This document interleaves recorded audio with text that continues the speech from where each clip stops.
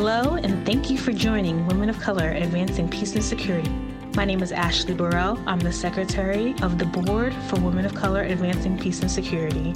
We will be producing monthly podcasts featuring women of color in the peace and security field, so please visit wcaps.org regularly for more details. Okay, so welcome to another edition of our WCAPS podcast. I'm very happy to have with us today Wertha Amir, who I met recently and had a nice chance to touch base with, and she is very much interested in issues of chemical weapons and non-proliferation. So it's very nice to have her do a podcast with us, because I don't believe we've had one with anyone who's interested in those issues. Of course, I do some of that work related to my past engagements in weapons of mass destruction, but we've had a lot of discussions on nuclear. We've had someone bio, so now it's good to have someone chem. My name is Bonnie Jenkins. I am the founder and president of WCAPS, and I'd like to introduce Wertha Amir, who's going to be telling us a little bit about how she got interested in the field of chemical weapons issues and a little bit more of her background and some of the things that she's doing now. So Wertha, welcome. Thank you so much, Bonnie. It's such an honor to just be here today. Great. And why don't we start by you saying a little bit more about yourself and a little bit more of your background, like where you're from and, things like that would be nice for our listeners. Great. Well, my name is Wertha Amir. I am a Pakistani American, first generation American. My parents are from Lahore. We got to, from a very young age, I had the opportunity to travel all around the world. I've lived in the United States and in the Caribbean. I've lived in Pakistan. I've lived in the Middle East, in Qatar. I've also had the opportunity to live in Europe, and now I'm back here in the United States in Washington, D.C. So I've just had a kind of multicultural upbringing. And I think that's just been something, diversity has just been something that's been part of my being, of always adapting to new cultures and new environments. And so I'm really, really proud of the work that that you're doing at WCAPS, just because I think diversity is something that should be appreciated, and it's something that is an asset if it's seen in that way. Excellent. So tell me how you got interested in the issues of chemical weapons non-proliferation and things like that. So my background is in chemical engineering. I graduated from Texas A&M University at Qatar. They have a branch campus there where they offer the engineering programs. Chemical engineering was definitely something that I was able to go through. I had that technical background, but it was not something I was necessarily passionate about pursuing as a career in terms of from a technical point of view.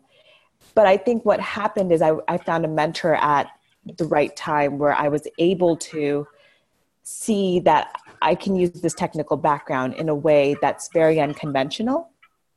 And I made that link between the Chemical Weapons Convention and my chemical engineering background very early on, as soon as I graduated, and was able to do an internship in a think tank in Pakistan that helped me make that connection and helped me kind of see that we need technical people in the policy realm. And particularly for me, that was in chemical weapons issues, and being able to apply my technical background in a way where in this area of international law or in this area of WMD policy.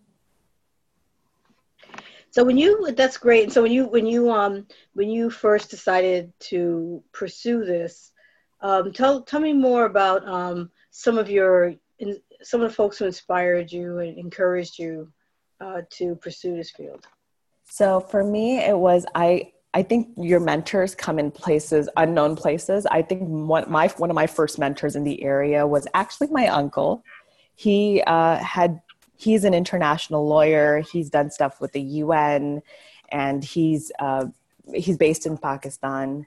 I think I was able to just have a conversation with him where I kind of told him in my last semester before I was about to graduate as a chemical engineer that I just wasn't feeling the passion and wanting to pursue engineering. I wasn't really passionate about putting on those overalls, those goggles, the safety helmet, going out in the field and doing that work. And he was just like, how about you give this a shot at this think tank that he's the president of? And I think when life gives you these opportunities, at the time, it seemed like I was very skeptical about it. I don't think I wanted to go to Pakistan to do this internship, but you sometimes have to put yourself in those uncomfortable positions to get something out of it, to even explore and see what the value of it might be.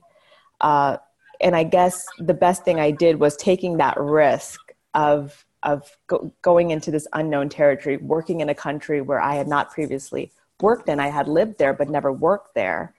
And being in that environment to develop an appreciation for the work that was being done in this think tank in a country where you can, I wish I could just explain the kind of impact it had of being able to do that internship, while driving past donkey carts and those motorcycles and the rickshaws on the streets of Lahore, going to work, and then being able to focus on this area of international law that directly impacts the people who are outside going about their daily lives.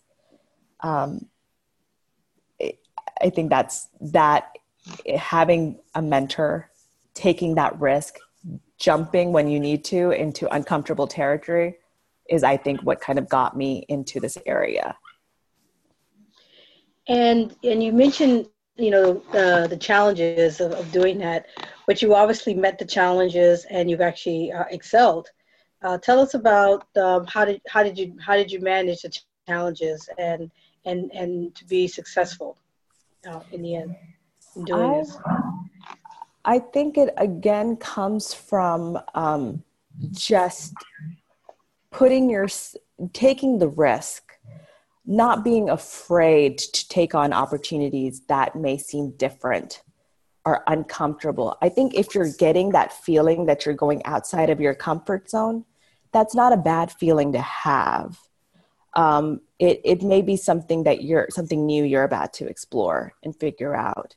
I also think that doing internships is the best way to explore the unknown, because you're not committed to it, but you're getting to explore something in just a taste.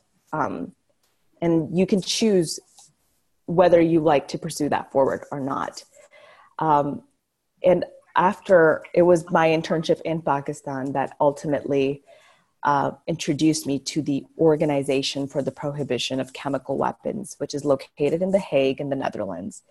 I had people, again, you have mentors, you have people, your colleagues, people you're working with who may suggest things.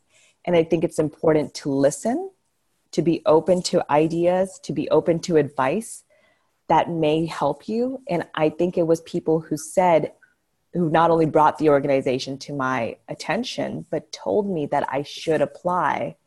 And that push is sometimes all you need to kind of head to the next step. And next thing you know it, I did end up landing an internship with the OPCW and ended up moving to The Hague. And so what was that like, picking up and moving to The Hague? Describe that for us.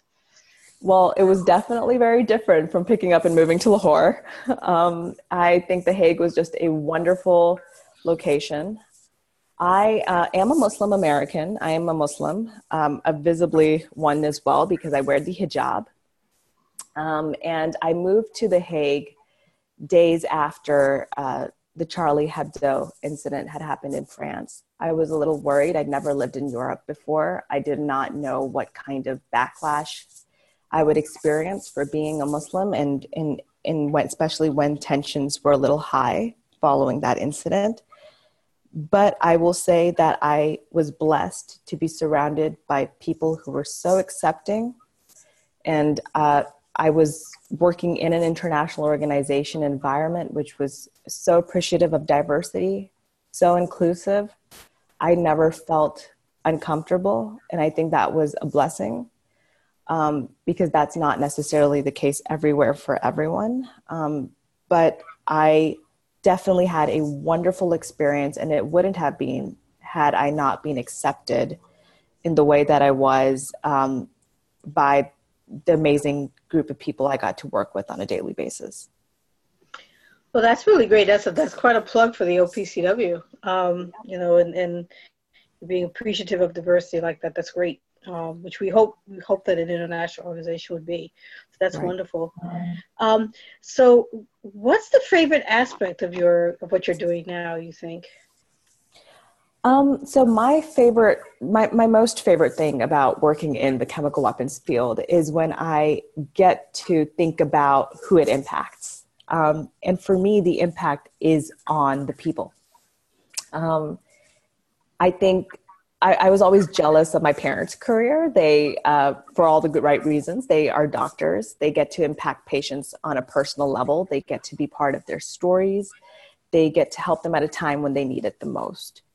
I think that when we're working on these treaties, on these arms control issues, when I get to think about the impact that is being created by working on chemical weapons issues, by preserving that norm, we are kind of doing the work behind the curtains for people to not have to worry about falling victim to these absolutely monstrous creations. And that we definitely have seen that norm being violated in places like Syria, Iraq, the United Kingdom, and even Malaysia. But I will say that if living here right now, and I'll say in the United States, because that's where are at the moment, if we are blessed to not have to worry about that, it is because of the work that people have done to protect these norms and preserve these norms. And that is, I think, what I find fascinating about this career, is to impact human lives without them even realizing that we're possibly preserving a norm that they might not have to worry about. Great, and you sound like you want to continue working in this field, because it sounds like it's really exciting and challenging at the same time, and you have a strong passion for it. Is that something that you think you'll be sticking with this field? Absolutely. I think my connection into the field with my chemical engineering background was that connection between chemical engineering and putting chemical weapons together and kind of finding that career path. So this is definitely a passion of mine. And I think the passion comes from, because it's a career not just revolving around myself and my professional ambitions, but it's actually greater than that. It's about the impact that can be created by the work that I put, or the energy I invest to this kind of professional area. And I think that is definitely where my passion comes from, just knowing the impact that this can create for people. So let's talk a little bit about being a woman of color in the field, and going back to when you were in Pakistan and working in the area as a woman, being in The Hague as a woman of color, working in the field now.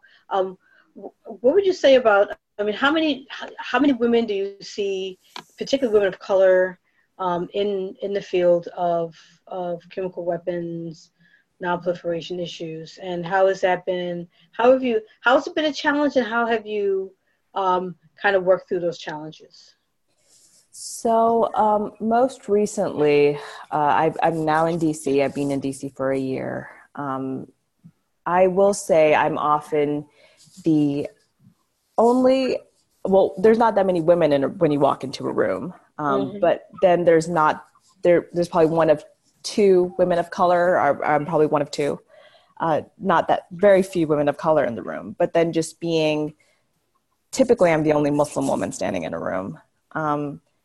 So definitely I feel the sense of underrepresentation where we definitely do not have the numbers on our side in terms of our views, our demographic being represented at a table. And that is more of a challenge, I think, because when we talk about diversity, it's not just diversity of color, but I think it's diversity of thought and diversity of ideas that I think come from when we're able to appreciate that each of us bring our own stories and our own backgrounds and our own experiences to the table, which kind of creates that diversity in the way we think and the ideas that we have to put forward. And that's definitely currently, I think, a challenge, because I do think that there's a lot of women or a lot of people and a lot of stories that are not getting a voice at the table yet. And I guess that's why I'm proud of the work that WCAPS is doing, because I think that you are enabling these voices to be put forward. And how do you think I mean, you already said a lot about the need. How do you think it's impacted your engagement in the field personally? You know, I mean, just when you walk in a room and see that you may be the only woman of color, the only Muslim American woman. How does that, you think, impact the way you approach issues or the way you approach these meetings, for example? Well, to be honest, it's often quite intimidating to be the only person.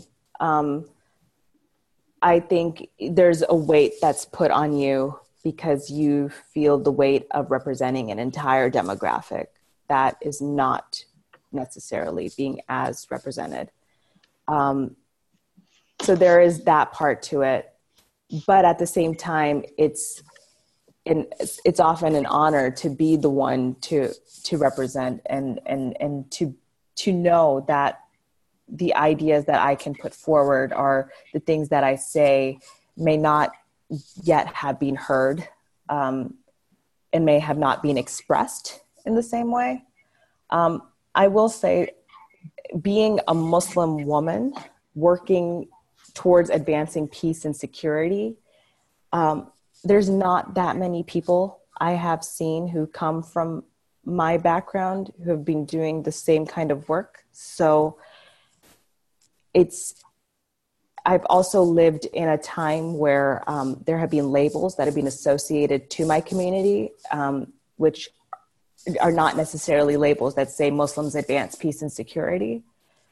So it's definitely, I feel like when I get to do this work that I do, or when being in this area, I think it's an opportunity for me to embody the way majority of the Muslim community feels, which is we want to advance peace and security, and also fight against the stereotypes that are associated with us, which just should never have been created in the first place.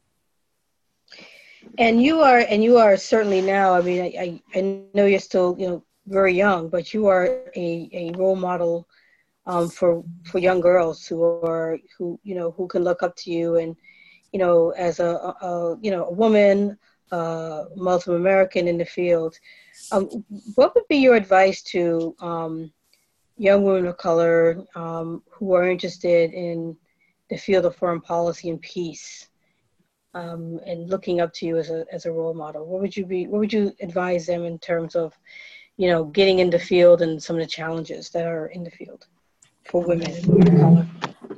Well, I would really hope that young women of color know that what they bring to the table is unique. I would want them to be resilient, and I would want them to be proud of the story they bring and the perspective they bring.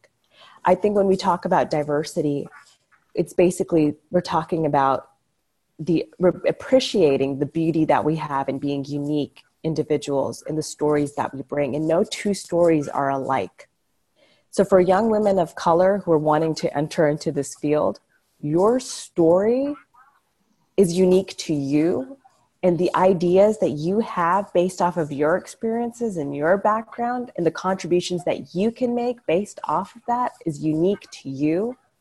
And it is sometimes it becomes intimidating being underrepresented, but I would want them to be resilient and hold on to what makes them strong, and their diversity is their asset and their story is their asset. And I would hope that they'd hold on tight to that as they move forward in the career.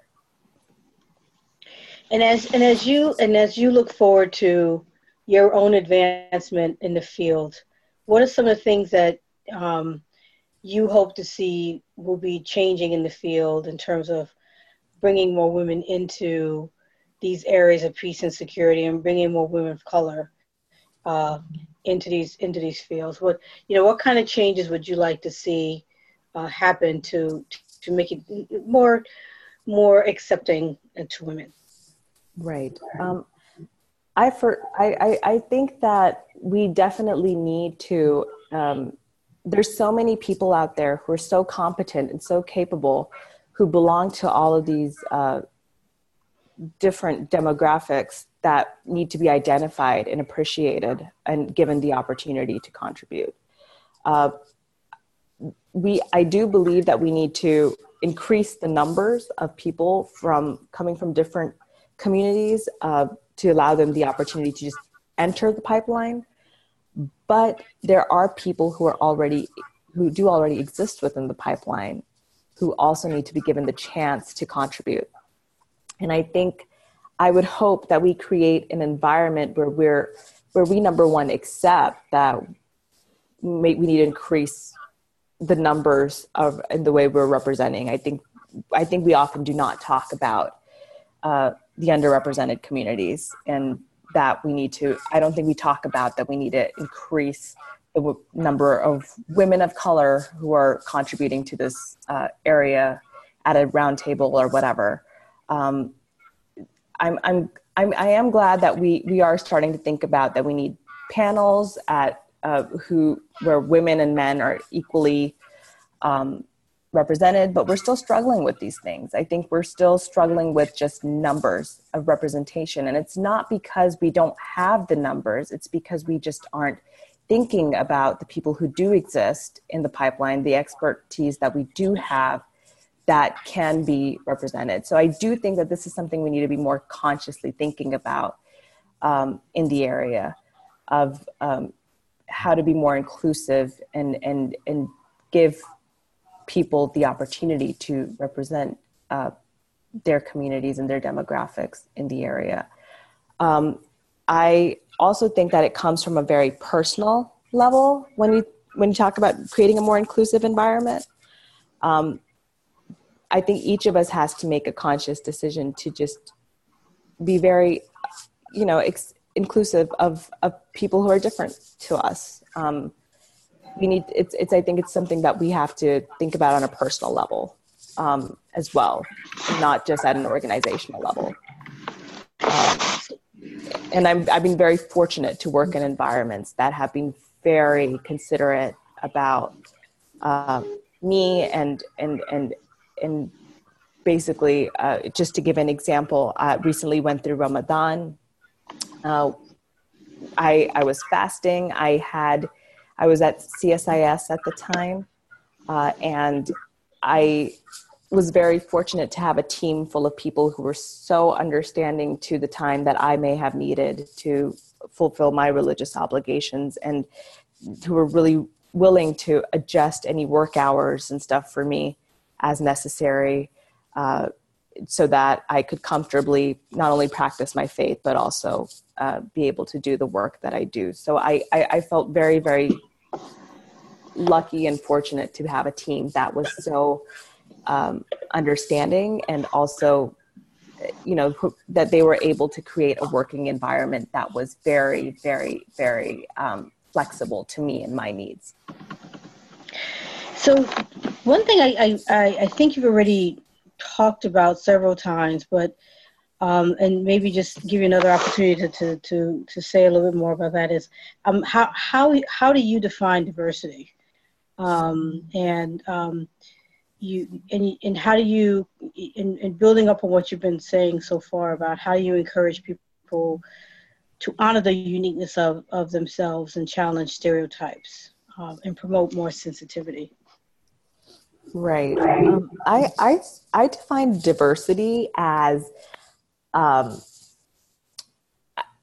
think diversity is a beautiful way of saying that each of us is different in our own ways, but different in a good way, where we're, again, unique.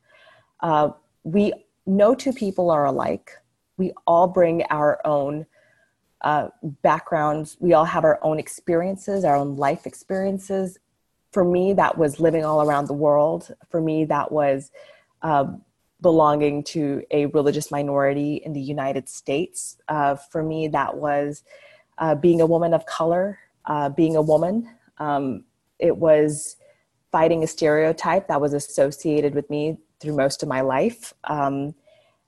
I think that diversity is being unique and allowing your background and your experiences and even your educational background, using that in a way which makes you unique.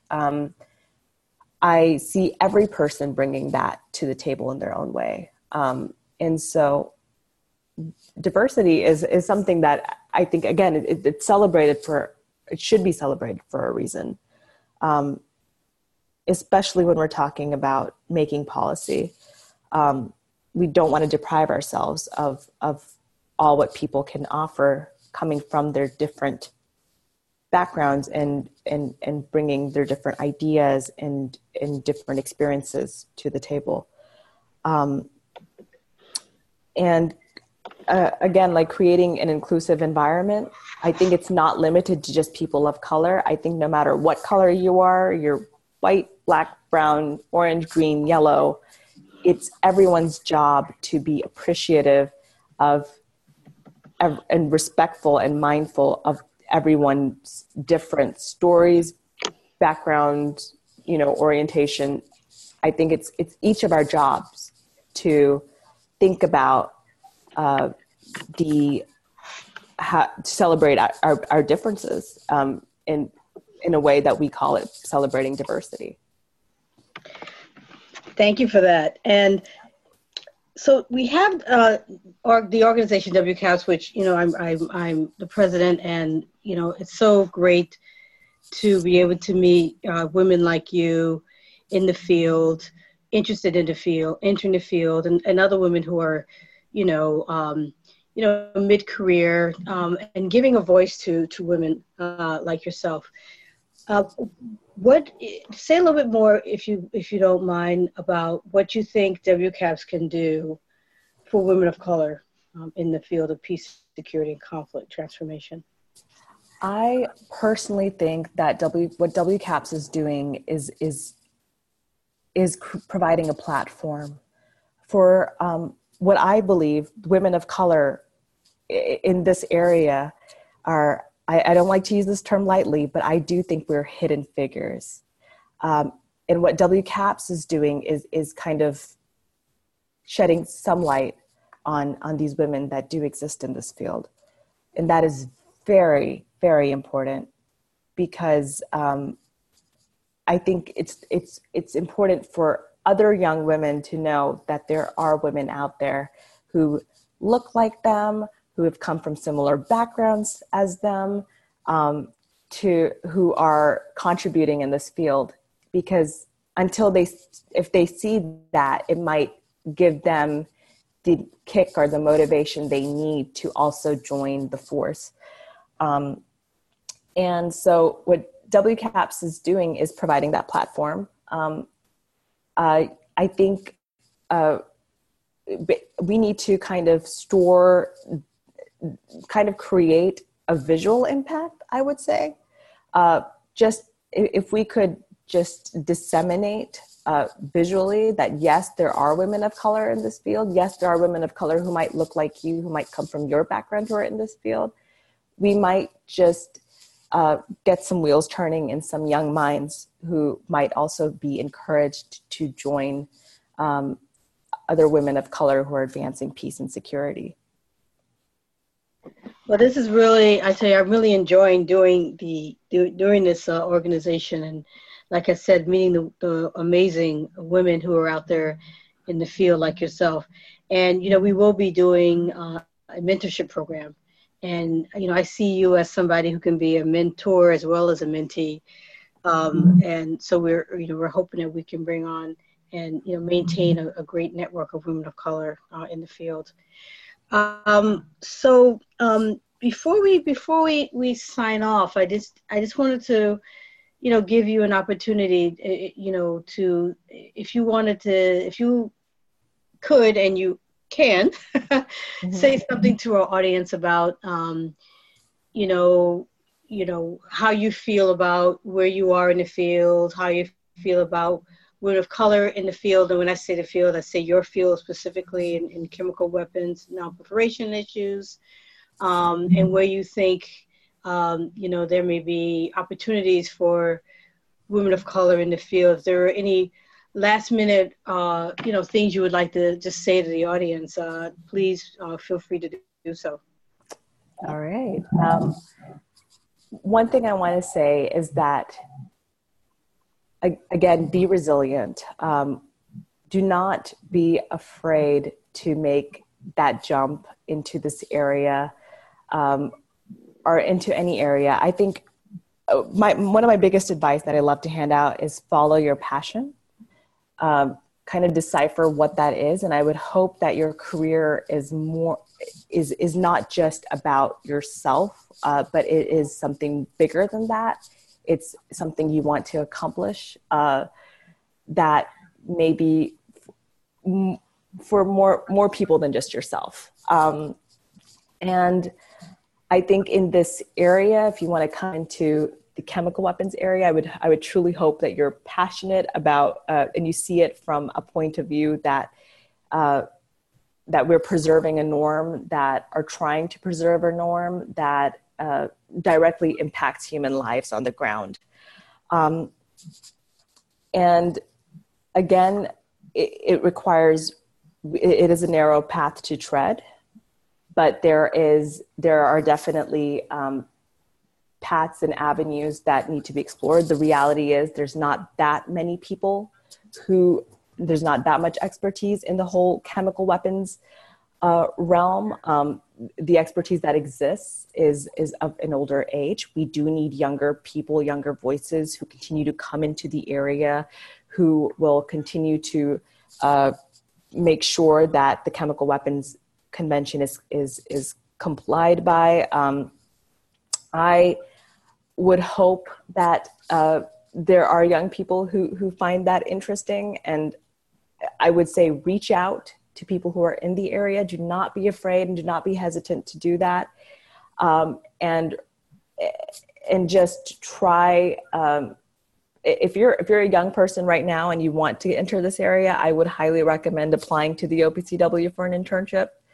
And never underestimate your potential and keep going for it. And especially if you are coming from an underrepresented demographic, just remember that you're, no matter what community you come from, no matter what background you come from, that is in no way something that works against you. It is your strength. It is your asset. Your story, your background is something you should use to your advantage. And it's something that it will always be your strength, never a weakness. And I truly hope that this podcast is, if it even inspires one person, I feel like this podcast would be so worth it. Wow, that's great. Thank you for that wonderful ending to what I think is a really good podcast. So, I also hope that folks will listen and get their friends to listen, particularly for the younger women, because I think so much of what you've said will be extremely helpful to them. And I hope that everyone stay tuned to what we're doing at WCAPS and the podcast, but future things we may do to feature women in chemistry and in non-proliferation issues. So, and you will certainly be one of the folks that we reach out to do that. So with that, I'd like to again thank you, and I'd like to thank everyone who's listened to the podcast for this recent edition, and to continue to follow WCAPS and hear about the amazing women of color who are doing work in the areas of peace, security, and conflict transformation, and that everyone, and wish everyone good luck with everything that their endeavors and their passions until we have the next podcast. Thank you very much. Thank you so much. Thank you for joining Women of Color, Advancing Peace and Security. Please visit WCAPS.org. That's WCAPS.org.